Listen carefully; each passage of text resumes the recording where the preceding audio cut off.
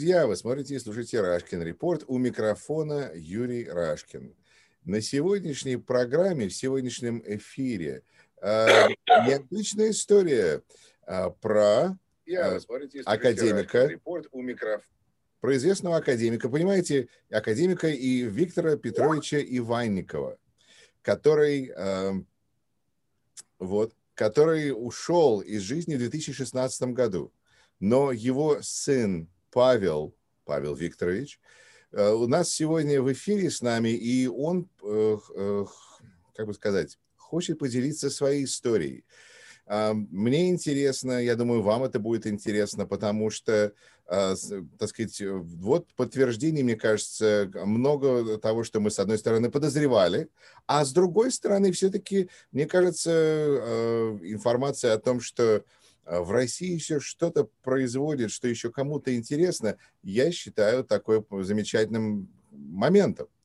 Так вот, давайте переключимся на нашего гостя. Павел, добро пожаловать на программу. Здравствуйте, Юрий, спасибо за эфир. Здравствуйте, уважаемые зрители. Ну что ж, давайте объясните, во-первых, расскажите о вашем отце. Кто это был, что это был за человек?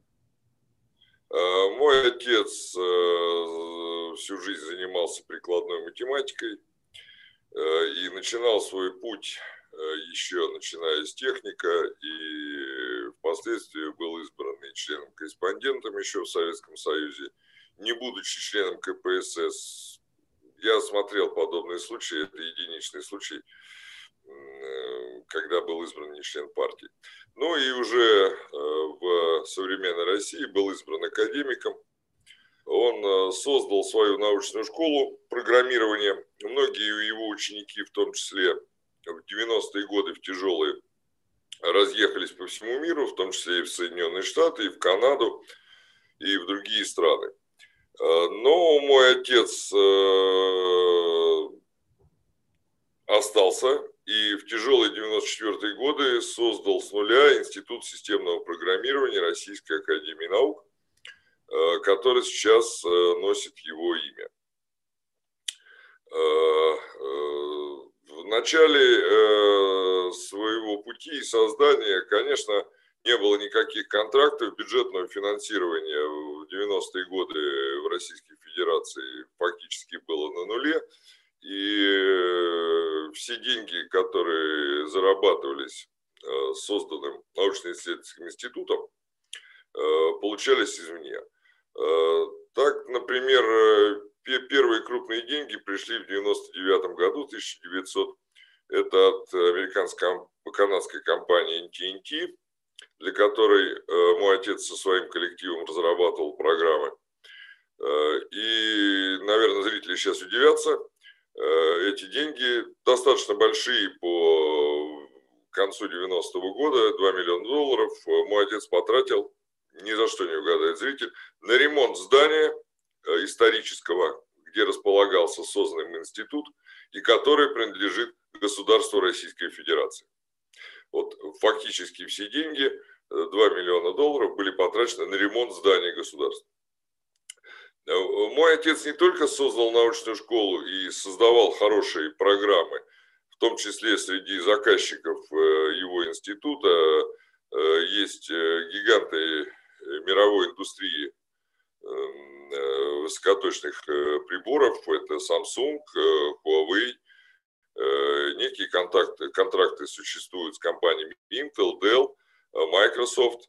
Это вы можете увидеть на странице института моего отца isparas.ru. И, в принципе, бизнес под эгидой государственного предприятия, когда мой отец и его сотрудники зарабатывали достаточно хорошие по российским меркам деньги, ну, могу сказать, что уборщик снега в институте моего отца получает порядка там $1300 США, что для России сумасшедшие деньги. Вот. А начинающие программисты 4-го курса получают по 2000 и больше долларов США, то есть еще являясь студентами. Та программа, о которой говорил, будучи президентом, Дмитрий Медведев для молодых ученых, квартиру, так и осталась на словах программой Дмитрия Медведева. Вот, так вне зависимости от Дмитрия Медведева, да, Юрий, простите, этот аспект я тоже затрону, мой отец купил для молодых ученых около 50 квартир. Это на трудовой коллектив, где 200 сотрудников всего. Но, да, вы, простите, хотели что-то сказать? Нет, ну просто как-то мы уже к Медведеву ушли, а с Медведева Да, столько хорошо. воды утекло с тех пор. Медведеву оставлю. Все шло очень хорошо. Деньги зарабатывались, работы делались. Мой отец вкладывал заработанные деньги в науку.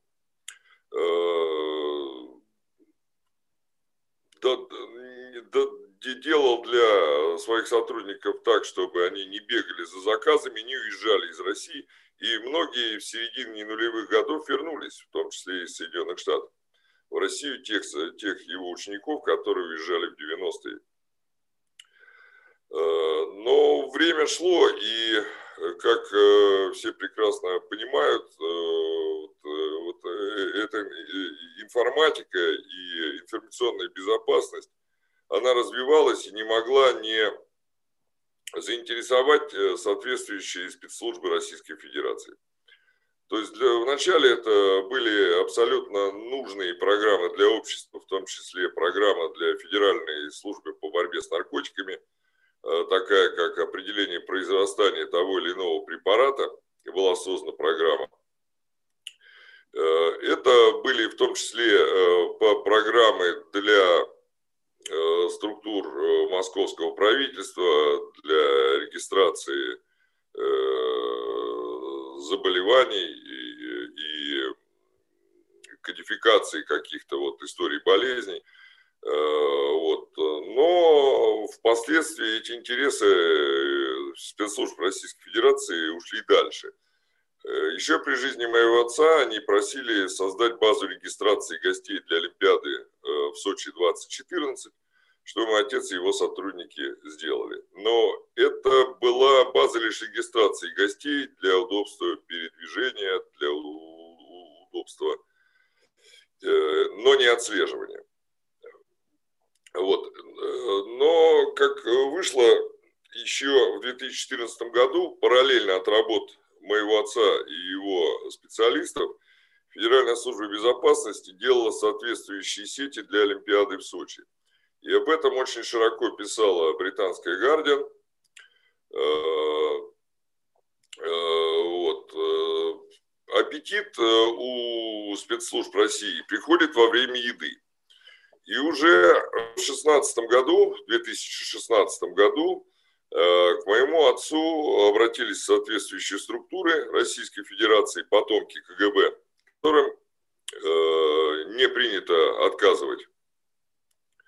Но Простите, мой вы отец сказали занимался... потомки или подонки КГБ? Это и потомки КГБ. Okay. Да, других там не бывает. Вот, другие там туда не приходят и не есть у всех, как это происходило. Но мой отец был очень жесткий человек, и он отказал в грубой форме этим сотрудникам. Но в чем заключалась проблема? Мой отец был творческой личностью, он столько наукой, и кроме науки и преподавания своей науки его мало чем интересовало. Я вот раньше сказал, что он там никогда не был член партии, он далеко был от политики, он далеко был от любых дел, связанных с чиновниками и закулисными играми. Но это его не спасло. Это вот люди так любят говорить, но в конце концов это не обязательно ни от чего не спасает. Я согласен с вами, Юрий, абсолютно. И я тому тоже пример, как мой отец. Ни я, ни отец не занимались ни политикой, ни бизнесом. Именно поэтому была выбрана структура государственного учреждения, который создал мой отец, для того, чтобы быть вне политики и вне бизнеса. Вот. Тем более все деньги, которые зарабатывались моим отцом, тратились на науку, на ремонт государственных зданий, на покупку квартир молодым ученым, на зарплату, на организацию конференций.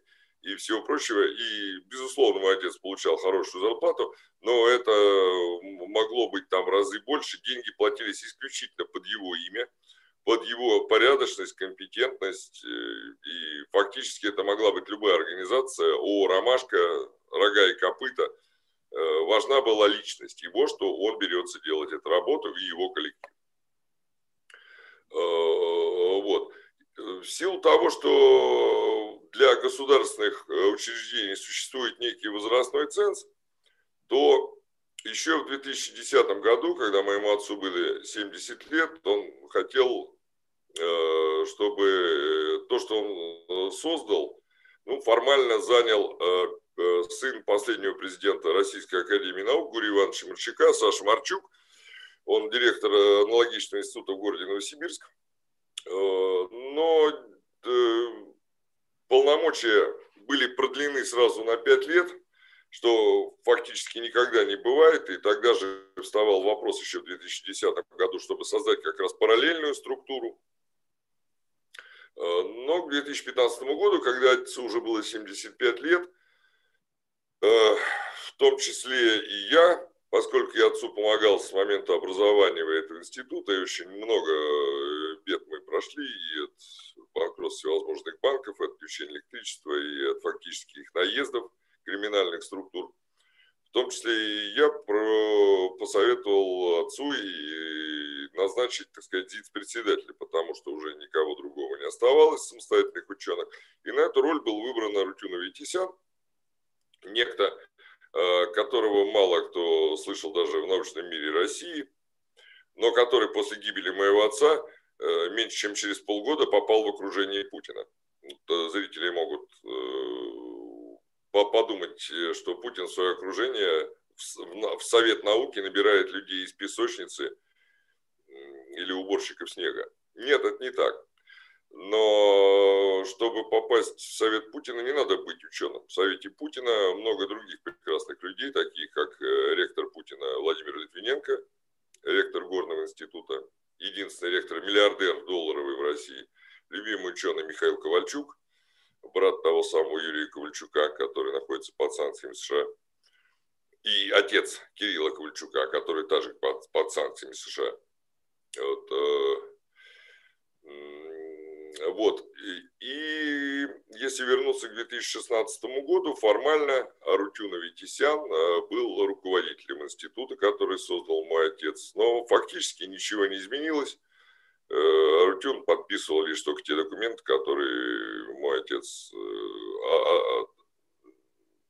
одобрял для подписания. Вот фактически институтом также руководил мой отец. Еще раз напомню, что по государственной линии институт получает порядка 10%. То есть, а налогов платит 35%. То есть платит налогов больше, чем получает из бюджета России и любых небюджетных фондов Российской Федерации. Все остальные деньги – это контракты от партнеров Intel, Dell, Samsung, Huawei, Сбербанк есть, Выпилком, это Билайн, телефонная компания. Ну, для примера, порядок цифр за обслуживание, которые установлены во всех Samsung, включая телефоны, телевизоры, компьютеры. Samsung платит в год 10 миллионов долларов США. Это только один Samsung. Это очень хороший бизнес. Это очень современный бизнес по созданию информационных технологий.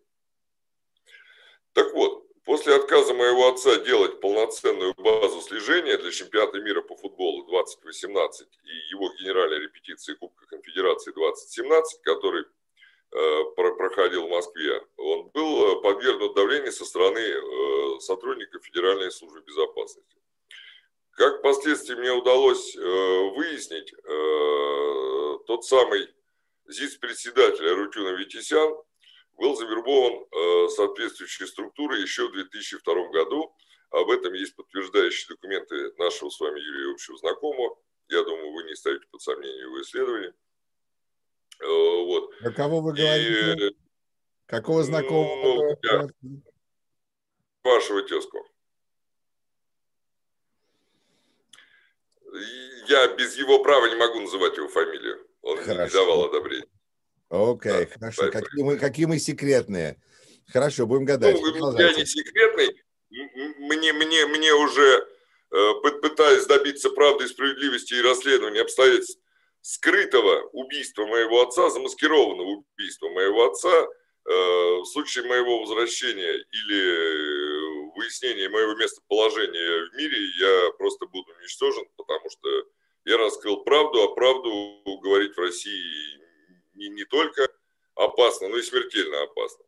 Поэтому, я не могу подвергать опасности другого человека, который находится, да, тоже не в России, но... Павел, в таком случае продолжайте. Вот. Было оказано давление со стороны Федеральной службы безопасности, и мой отец в течение суток совершил 2 попытки суицида.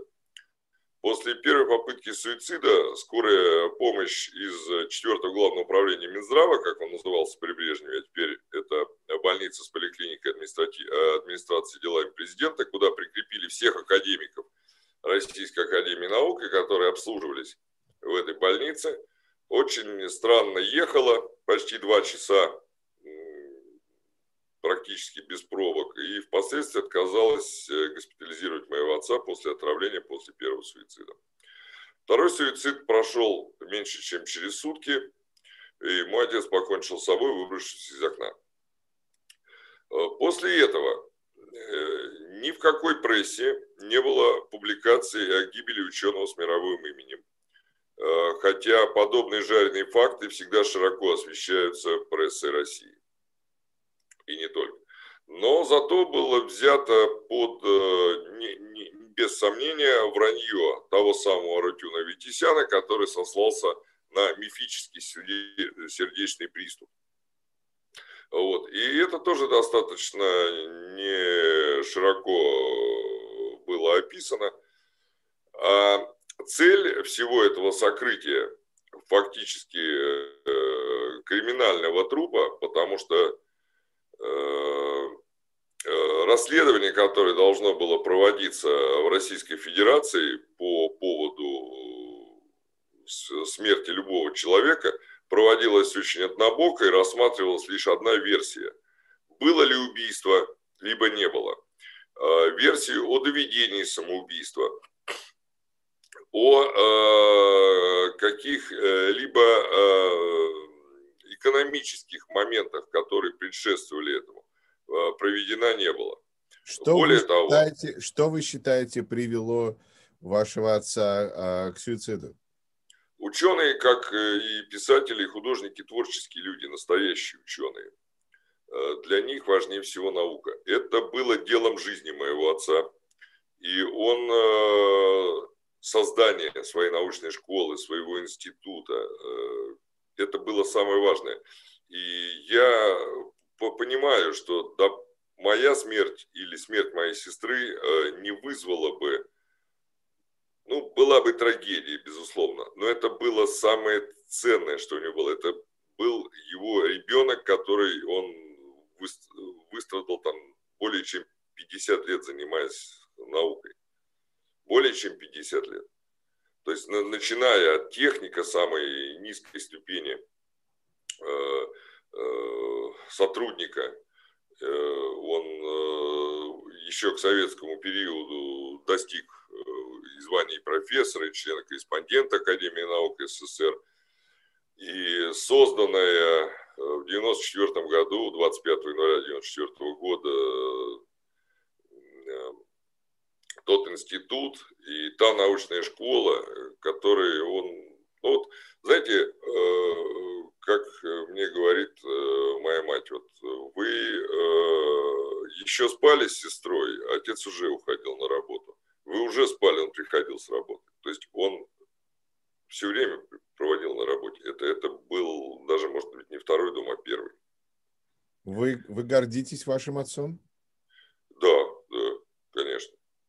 Да, понятно, что время, которое он уделял своим ученикам, и, конечно, он мог бы уделить мне. Наверное, я был этим обделен, но он занимался мной в том числе. И, правда, выходной у отца всегда был один, в воскресенье. Мы, безусловно, ходили, катались на лыжах, и играли в шахматы. Да. Вернемся к причинам, почему вот творческий человек, он получил какую-то информацию, он что-то узнал. Как вы считаете, что могло такого человека, который не занимался политикой, что его могло так довести до такого состояния? Потеря самого ценного, что он создавал всю жизнь, и предательство. Вот в качестве примера, вот кто-то из его учеников в 90-е годы уезжает за рубеж.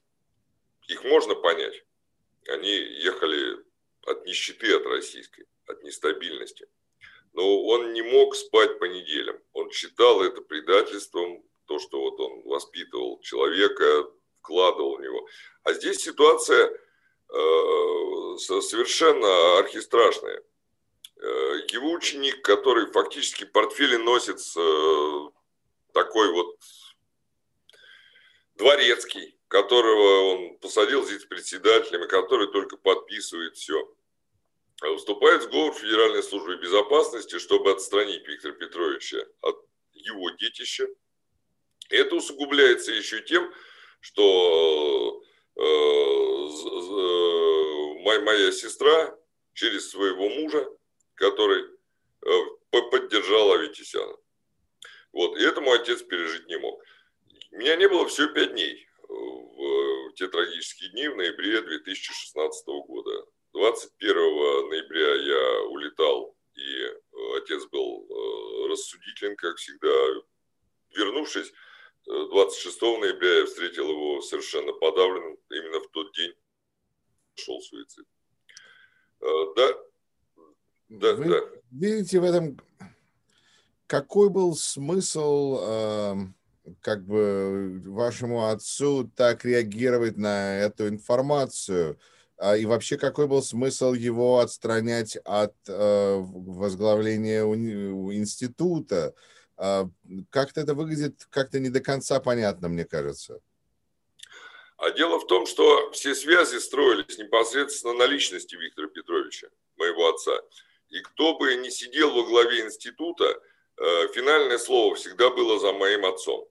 Именно поэтому Аветисяну и соответствующим ФСБшникам нужно было скрыть факт гибели. И поэтому был придуман сердечный приступ. И поэтому был наложен запрет в прессе сообщать что-либо об этом. Вот ни для кого не секрет, что утечка информации о смерти, о болезни происходит в любой стране для любой прессы. В Москве это могли сделать через 5 ведомств. Это МВД, это Следственный комитет, который выносил постановление об отказе уголовного, это прокуратура, которая ставилась в известность, это правительство Москвы и это Министерство здравоохранения Российской Федерации. То есть из любого этих 5 ведомств могла быть утечка информации журналистам. Но этого не произошло, а был выдуман мифический сердечный приступ. Это было сделано именно для того, чтобы Арутюн Аветисян, как дворецкий Виктор Петрович, как человек, который к нему был приближен, и которому доверял не только мой отец, но и я, и моя мать, и вся наша семья, сохранил те связи с научным миром, в том числе Запада, прежде всего Запада, с тем же Samsung, с тем же Huawei, с теми же учеными мирового имени, такой как вот Денис Цикридис, вот, с моим отцом очень известный математик в мире, Денис Бьорнер и прочие, вот, и в том числе с американскими партнерами, Intel, Dell и прочими. И вот для этого нужно было скрыть факт гибели моего отца и доведения его до суицида. При этом Следственный комитет версию доведения до суицида даже не рассматривал. А когда я попытался получить материалы предварительного расследования, все материалы были в разобранном виде, и почему-то рассматривал районный отдел Следственного комитета, а материалы привозили из главка, как обмолвился сотрудник Следственного комитета по Юго-Западному округу города Москвы, у которого я брал эти материалы. Вот так. Хорошо. То есть вы считаете, что ваш отец отказался сотрудничать с ФСБ, КГБ, ФСБ, наверное, в данной ситуации, естественно, И за это он был отстранен таким страшным образом от позиции принятия решений по этому поводу, чтобы тот, кто оказался на его месте, был намного более сговорчив и дал разрешение на что? На создание программ слежения для чемпионата мира. Это обширная система сбора и кодификации данных, так называемые big data, большие данные. Если кто-либо из зрителей был на чемпионате мира по футболу в России или Кубке Конфедерации, он прекрасно знает, что он должен был оформить паспорт болельщика. Для этого он должен был предоставить данные своего паспорта, данные своего места жительства, сотового телефона. Один из партнеров Институт системного программирования, можете посмотреть, это компания Wimpel.com Билайн. Другая компания – это Сбербанк. И более того, интернет вещей, так называемый, проводился на социальной сети Facebook, когда взаимосвязи между участниками рассматривались, анализировались. Так вот, лицо, которое получало этот паспорт болельщика и, соответственно, некие привилегии при нахождении в России, например, бесплатный проезд из Саранска в Москву между матчами, из Санкт-Петербурга в Москву или куда-то в другие города, где проводился чемпионат мира по футболу, либо какие-то скидки на отели, везде он должен был предъявлять паспорт болельщика. И эта информация по передвижению везде собиралась. И в дальнейшем может уже быть использована на усмотрение структуры, ну, в данном случае не института, она собиралась для ФСБ. Вот. И человек, когда уезжает уже к себе домой, то есть я уже говорил на одном из каналов об этом год назад, что он должен сделать? Поменять свой паспорт, поменять свой номер телефона, естественно, поменять свой банк, к которому привязана та или иная карта. Ну, то есть поменять все для того, чтобы не остаться под колпаком. Вот. В России, конечно, об этом не пишут. И, ну, скажем, я запросил у сотовой компании разговоры моего отца за период ноября 2016 года. Оттуда были изъяты звонки моей матери. И полностью нет информации о звонках по телефону моего отца за период первого суицида, это 26 ноября 2016 и 27 ноября. То есть данных о соединениях нет. Кто мог звонить, как, я думаю, что об этом мы еще узнаем. И очень надеюсь, что все-таки произойдет то, что должно произойти в России. Вот. Эти данные будут открыты, так же, как открыты были многие данные в 1991 году после краха Советского Союза. Хорошо, то есть вы считаете, что это несогласие работать с ФСБ, с паспортами болельщиков и являлось причиной, почему его хотели отстранить от должности главы института, который он основал, и поскольку он это так тяжело воспринял, то он покончил жизнь суицидом. Я правильно вас понял? Не совсем так. Формально на тот момент он не возглавлял институт, но решение принимал фактически он. Взаимосвязи. Наука отдельно развиваться не может, она уже развивалась отдельно в Советском Союзе. И вот эти взаимосвязи с партнерами западными нужно было сохранить. И поэтому нужно было устранить моего отца не какой-то банальной автомобильной катастрофой или убийство в центре Москвы из пистолета. Нужно было это сделать так, чтобы эта смерть была тихая. Именно поэтому было первое отравление. Что это были за препараты, откуда у него оказались 40 таблеток феназепам, препарата, который рецептурный в любой стране. И что это были за звонки, что ему говорили, что было удалено из списка телефонных разговоров. Хорошо. Почему это было сделано? И какая была реакция у прессы, когда вы об этом говорили? Потому что, ну, вроде бы академик большого института, правильно? Ну, во-первых, пресса сама ничего не писала об этом. То есть вы все прекрасно видели, когда журналист себя подожгла, об этом говорили все. вы прекрасно видели, что профессора или доктора наук как-то погибают. Вот, об этом очень много было написано, и об этом тоже писала вся пресса, свободная и независимая, в кавычках, конечно, в России. Но тут смерть академика совершенно обошло это известие стороной. Вдова Виктора Петровича направила в единственный, как тогда нам казалось, независимый орган, общественный орган России, это Российская академия наук, которая всегда отличалась своей независимостью. Ну, вспомните, простите, письма Петра Леонидовича Капицы в защиту Глушко или других ученых, которые он писал Сталину. Вспомните, допустим, отказ Российской академии наук лишить Сахарова звания академика. Вспомните, наконец, ближайшего человека из окружения Путина Михаила Ковальчука, брата того самого Юрия Ковальчука и отца того самого Кирилла Ковальчука, который находится под санкциями США. И даже его в 2008 году еще старая, необновленная и неразмытая академия отказалась избрать академиком. Но только академия после того 2008 года в 2013 году изменена. Она была размыта, и приняты были многие новые члены, из малых... Мы об этом говорили несколько лет назад, это была большая история в какой-то момент, когда как бы вроде бы академию там поставили другого главу, в общем, она потеряла любую независимость и так далее. Как вы тогда оцениваете состояние российской науки на данный момент? Что из того, что вот тем, что занимался ваш отец и с тех пор? Ну, тем, что занимался мой отец, это будущее всего. Сейчас без цифровой цифровизации ничего не проходит в нашем мире. Это то, что везде применяется, будь то медицина, будь то ядерная физика. И тем более такой инструмент, оказавшийся в руках спецслужб, он опасен не только для России, он опасен для всего мира. Зачем, проще говоря, осуществлять какую-то военную интервенцию, не проще ли залезть в компьютер электростанции для того, чтобы вывести ее из строя. Вот.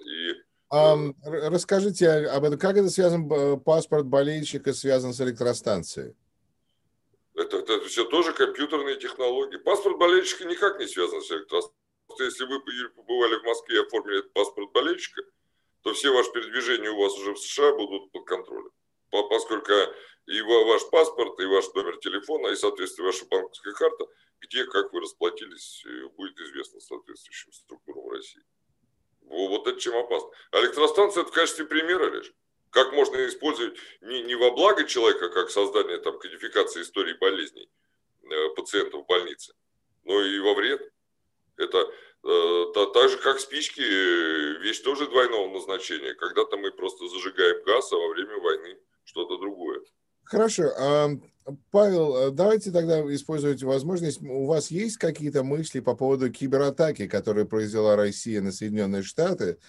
И как это, возможно, связано, не напрямую, конечно, с работой вашего отца, но, возможно, с его учениками? Я думаю, что Арутюн Аветисян был готов сделать любую работу для Федеральной службы безопасности. И я вот вам отправил ряд фотографий до нашего эфира. Может быть, вы как-то вставите их потом. Вот совместные фото с первым заместителем Центра информационной безопасности Шойтовым, заместителем главы Федеральной службы таможенного контроля. То есть выполнит любой приказ, не просьбу, а приказ. Вот, поэтому я допускаю, что такое могло быть. То, что оно было, я уже даже не ставлю под сомнение, хотя... А вы говорите, простите, что это именно этот институт мог осуществлять эту кибератаку? Думаю, это возможно. Думаю, это возможно и с большой долей вероятности. Не сам институт, сотрудники, которые обучены. Вы же тоже встречали в прессе, что даже вот уже лаборатория Касперского пишет о том, что мы тут установили закладки. Вот. Кстати, вот... Нет, это ученики вашего отца в каком-то смысле? Нет, у Касперского какие-то сотрудники есть, их слишком много учеников. Их там более 500 человек, а может быть более 1000. Он долгое время преподавал на ВМК МГУ, где возглавил кафедру в 1986 году. В 1996 он возглавил кафедру на физтехе, вот том самом знаменитом, который создавал Петр Ильич Капица, ученик Резерфорда. Вот. И в 2015 году он создал кафедру факультета компьютерных наук в Высшей школе экономики. Вот. И поэтому за годы преподавания, а мой отец преподавал там 50 лет почти, 40, больше 40, с 75-го года до жизни, 40 лет больше. Вот. Очень много его учеников и очень много известных, в том числе в области чиновники, которые занимали там фамилии, тот же Масух, который был замминистром, и тот же Ольга Дергунова, которая была министром в правительстве России. Все ученики моего отца. А от них, кстати, не было никакой реакции на его смерть? Поинтересоваться, что произошло? Я с ними лично не знаком, поэтому... Или все просто приняли сердечный приступ, ну и дальше пошло? Все приняли сердечный приступ, потому что,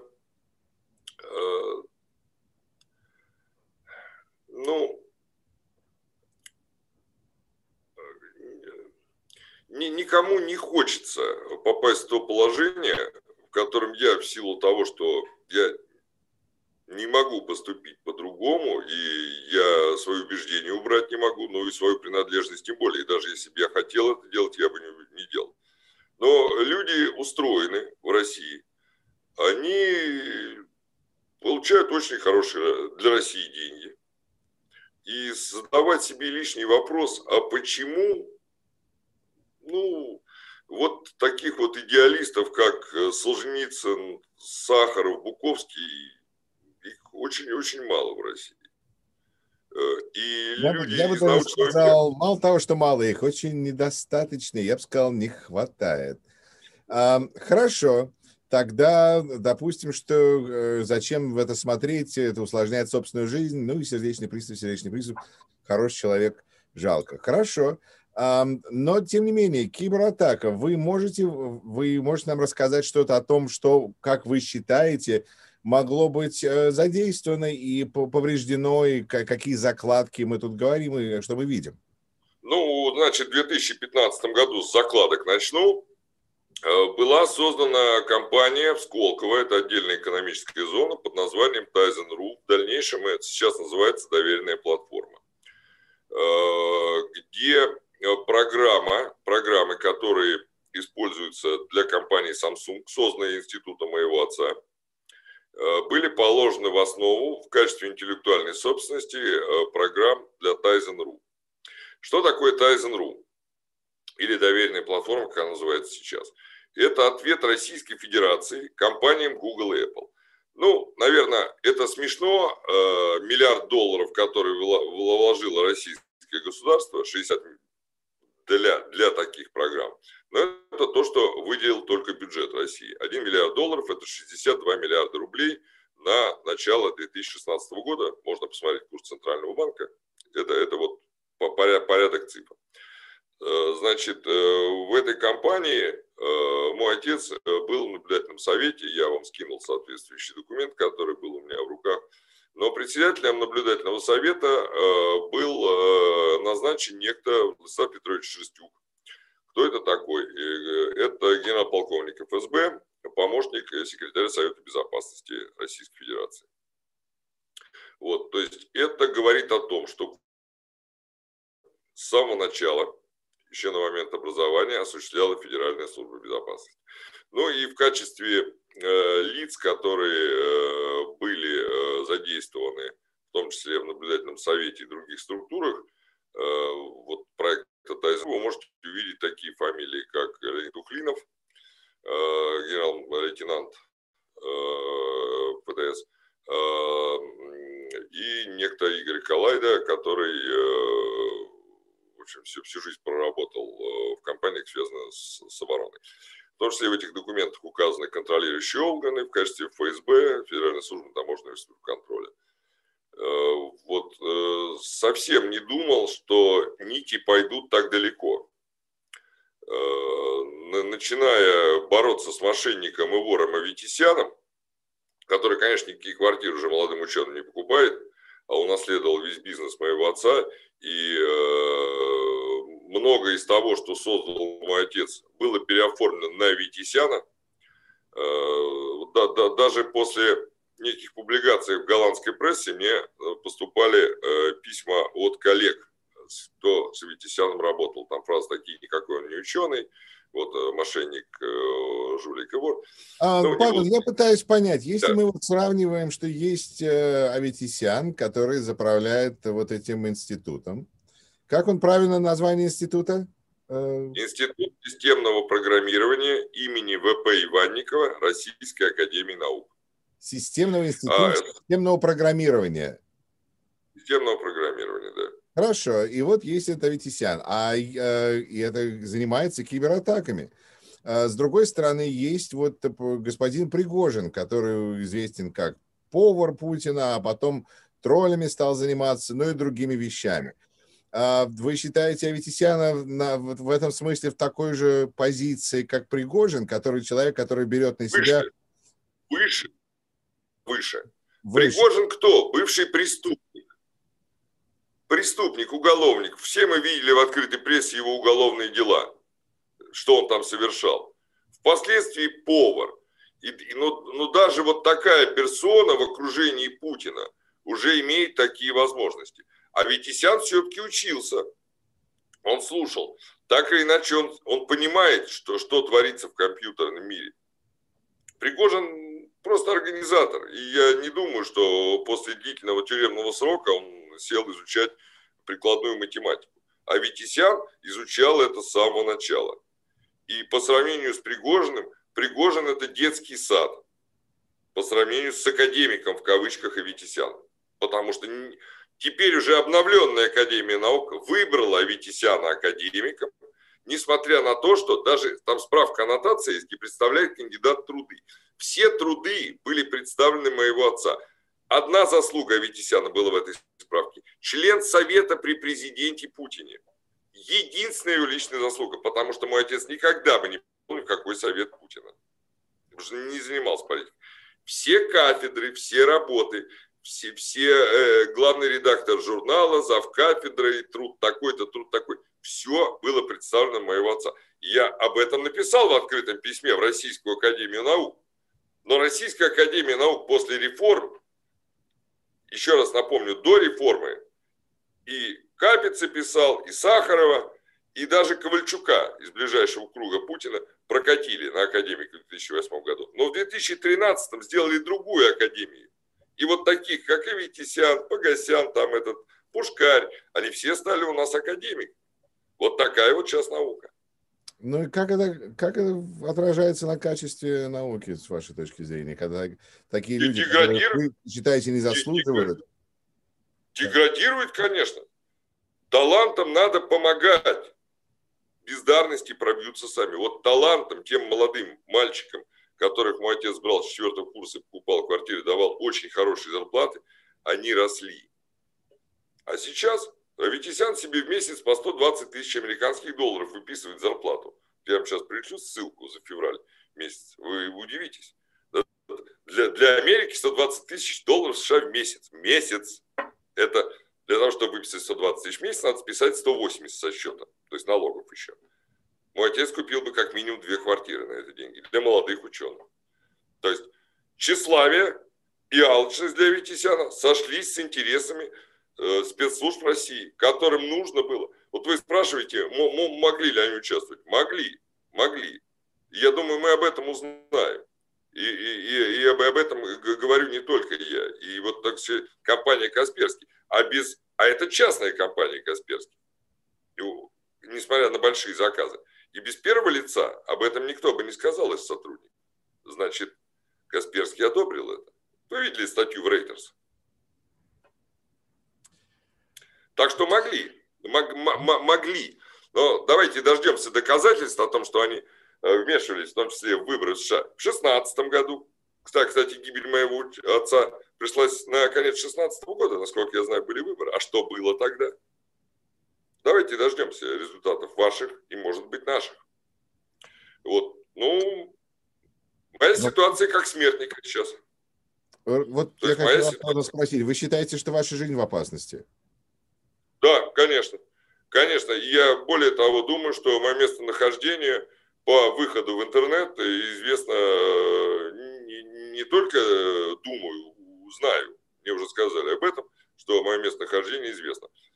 И Россия, не Россия, а Путинская Федерация в лице Федеральной службы безопасности добивается, чтобы меня все-таки выслали в Россию. И, конечно, в России, если смерть академика, ученого с мировым именем замалчивается, то моя смерть вообще просто будет никуда, и я никогда не добьюсь справедливости, никогда не пойму до конца, почему погиб мой отец, никогда не верну то, что имя... Вот для примера зрителям скажу. Вот я говорил во многих статьях, что тот сайт, куда больше всего обращаются люди, Википедия, была изменена. Вот. И вот предлагаю любому зрителю попробовать исправить Википедию Иванников Виктор Петрович, внести туда поправки. Вот если этот пользователь не является там супер большим рейтингом, вот, он даже точки с запятой не изменит. Вот много трудов моего отца перекочевали на страницу Аветисяна. Вот, в том числе там исчезли данные о родителях Виктора Петровича, в том числе о факультете компьютерных наук Высшей школы экономики, который мой отец организовал за год до гибели. Теперь это заслуга Аветисяна. Вот использование имени, оно тоже никого не спрашивали об этом. То есть Аветисян называет выставки, конференции, институт назвал именем отца. Вот недавно я рассказывал одному корреспонденту и привел пример, что вот наиболее известный, вот дочери Гагарина запретили фамилию своего отца в фильме, в который были вложены огромные деньги, даже упоминания. Запретили название торгового комплекса, который даже не Гагарин назывался, а Гагаринский. Но при этом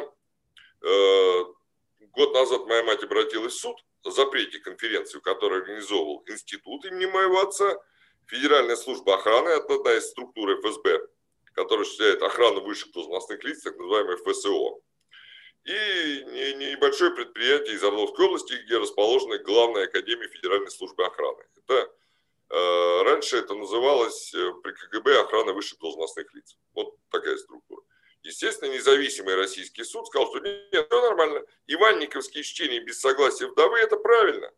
Это правильно, это законно. И вот корреспонденту показал аналогичное дело по дочерям Гагарина. Вот такое вот выборочное правосудие в России. Вот такая вот вещь замалчивания. Что бы вы хотели, чтобы люди услышали, так сказать, это ваше время? Что бы вы хотели сказать, чтобы люди знали? Ну, прежде всего, не использовать никакие приложения, которые созданы в России. Никакие Яндекс Такси, Яндекс Еда, Яндекс Поисковик. Ну и, конечно, полностью нельзя сделать себя стерильным. Ну и, конечно, людям надо очень внимательно относиться к той информации, которая поступает от независимой прессы, в кавычках, России, вот, от тех судебных решений. Многие считают, что вот те улицы, побывав в России, Москвы и Санкт-Петербурга, как у вас там красиво, как у вас там все хорошо и что все замечательно. Вот не верили вот этот пшик в глазах, который пускают. Вот. Люди погибают в России. Некоторые от нищеты, а те, кто создал что-то своим трудом, не воровав из бюджета, а платя, получали, так сказать, дотаций, бюджета Российской Федерации просто уничтожается. Тут достаточно две странные смерти были. Вот Алексей Борисович Жищенко в сентябре 2019 года умер, известный академик. Ну и смерть академика Фортова, бывшего президента Российской академии наук, тоже странно. Вот, кстати, в 2017 году были выборы нового президента. И выбрали некого Сергеева. Вот он только академиком был избран за год до того, как был избран президентом Академии наук России. Вот фактически всем руководит Валерий Васильевич Козлов, вице-президент РАН. Это покровитель Аветисяна в Российской академии наук. И только благодаря ему был избран Аветисян академиком. Несмотря на то, что в своей справке аннотации представил труды другого человека. моего отца. Его только одно. Член комитета Совета при президенте Путине. Вот теперь это главное научное достижение в России.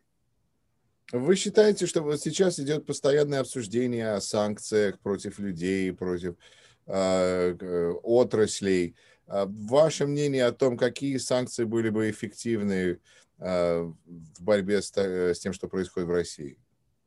Персональные санкции лиц, причастных к репрессиям, персональные санкции лиц, связанных с Федеральной службой безопасности и другими спецслужбами, и входящие в круг Путина.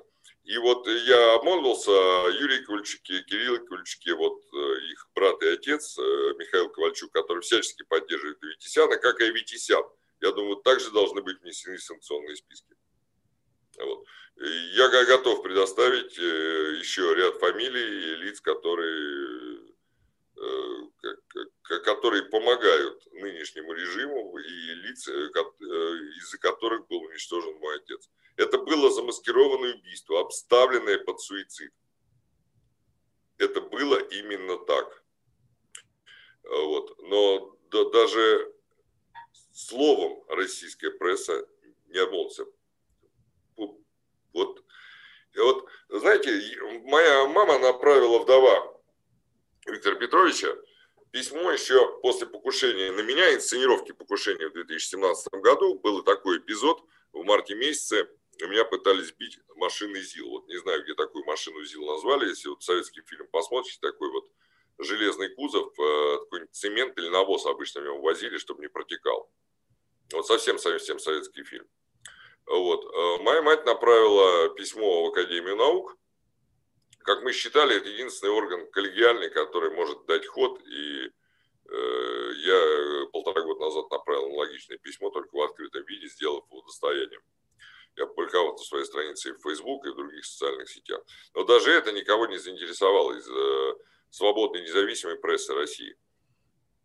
Но более того, в соответствии с действующим Уголовно-процессуальным кодексом на территории России, вот подобные обращения должны рассматриваться как для проведения проверки. А что было на самом деле? Ни один орган не дрогнул. Спустя месяц я написал аналогичное открытое письмо президенту Путину, на которое получил отписку из его администрации. Но и в этом случае Следственный комитет никак не отреагировал. Год назад я написал заявление о возбуждении уголовного дела в отношении Аветисяна и других лиц. Следственный комитет в нарушении того же Уголовно-процессуального кодекса статьи 140-145 УПК РФ написал мне отписку. Это примерно так же, что если бы я написал о том, что у вас в отделе кадров человек психически ненормальный или без диплома о высшем образовании. Вот пишут документы, которые не предусмотрены действующим законом. И, к сожалению, то, что творится сейчас в плане преследования лиц, принцип «numen crimen sine lege», он не действует. То есть тут уже не просто по Дзержинскому отсутствию вашей судимости, не ваша заслуга, а наша недоработка. А просто если у вас нет ничего, статьи подберем. Не хватает этого, придумаем. Вот. Что вы считаете могло бы помочь вам в данной ситуации? Прежде всего гласность, и прежде всего я надеюсь, что Америка, как самая крупная страна, все-таки придаст гласности. Все-таки в вашей стране живут очень много учеников моего отца. Ваша страна, это, как вы уже задавали вопрос, на который я не могу дать категоричного ответа. Полагаю, что с большей долей вероятности, да, участвовали в кибератаках, в том числе Аветисяна и его пособники. Но категорично сказать не могу. Предполагаю, что с большой долей вероятности. Прежде всего... То, что я вижу, это вы говорите, что такие атаки осуществлялись через либо каналы, либо людей, которые были достаточно компетентны, и многие из этих людей были связаны с институтом вашего отца. Да, но мы не знаем, как далеко пошла эта команда и какие сейчас закладки ставятся в те же Samsung и Huawei, которые вы покупаете в Соединенных Штатах. В этом смысле вы бы просто уже, наверное, не рекомендовали покупать Samsung и Huawei. Ну, Huawei вообще под санкциями США, как мне известно, и после того, как США наложила санкции на Huawei, и Huawei создала в Российской Федерации вместе с институтом моего отца лабораторию. Вы это тоже можете посмотреть на сайте Института системного программирования, isp.ras.ru. Вот, вы можете увидеть, что Huawei создал лабораторию по исследованиям в России после того, как попал под санкции США. Вот, ну, Павел, знаете, очень интересно поговорить с вами просто потому, что у вас столько информации. Но тем не менее, спасибо вам за ваше время. Было интересно узнать. Я хочу вам пожелать, во-первых, безопасности, потому что то, что вы описываете, звучит так, как будто вы всерьез озабочены своей безопасностью, поэтому я, во-первых, хочу вам его пожелать. Во-вторых, я хочу вам пожелать успеха в том, чтобы разобраться с историей отца. Я думаю, что вы абсолютно правы в том смысле, что при этой власти много чего неизвестного станет известным при следующей власти. И это говорилось и о вашем отце, и это говорилось о Немцове, и это говорилось о многих-многих людях, много чего всплывет. У нас только Трамп был 4 года, у нас уже всплывает масса всего, что он сделал только за 4 года, а тут человеку власти 20 лет. Ну что ж, в заключение я хочу вам еще раз дать слово, просто чтобы вы сказали все, что хотели, и большое вам спасибо. Спасибо, Юрий, вам за пожелание.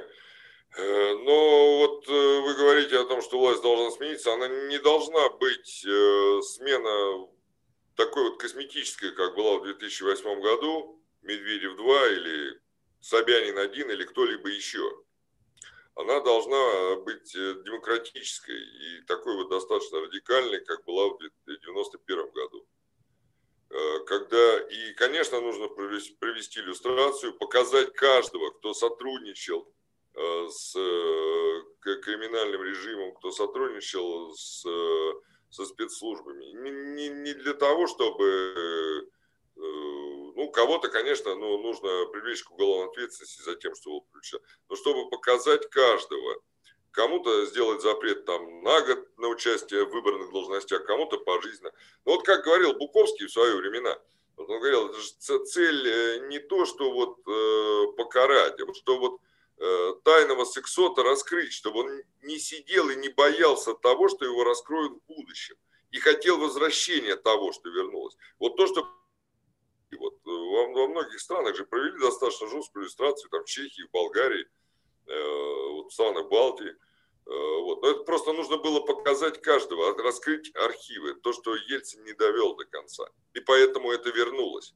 И это вернулось даже не к брежневской ситуации, когда, конечно, даже Сахарова не могли убить, просто там сослали куда-то. Ну, не просто, это, конечно, было ужасно, что творилось, но убийств не было. Вот странная гибель моего отца, академика Жищенко, академика Фортова.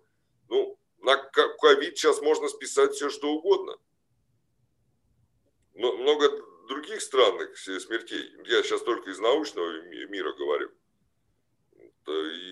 Но учитывая, что сейчас уже есть вот это расследование Навального, то какие могут быть сомнения? Понимаете, это как бы ухудшает только репутацию.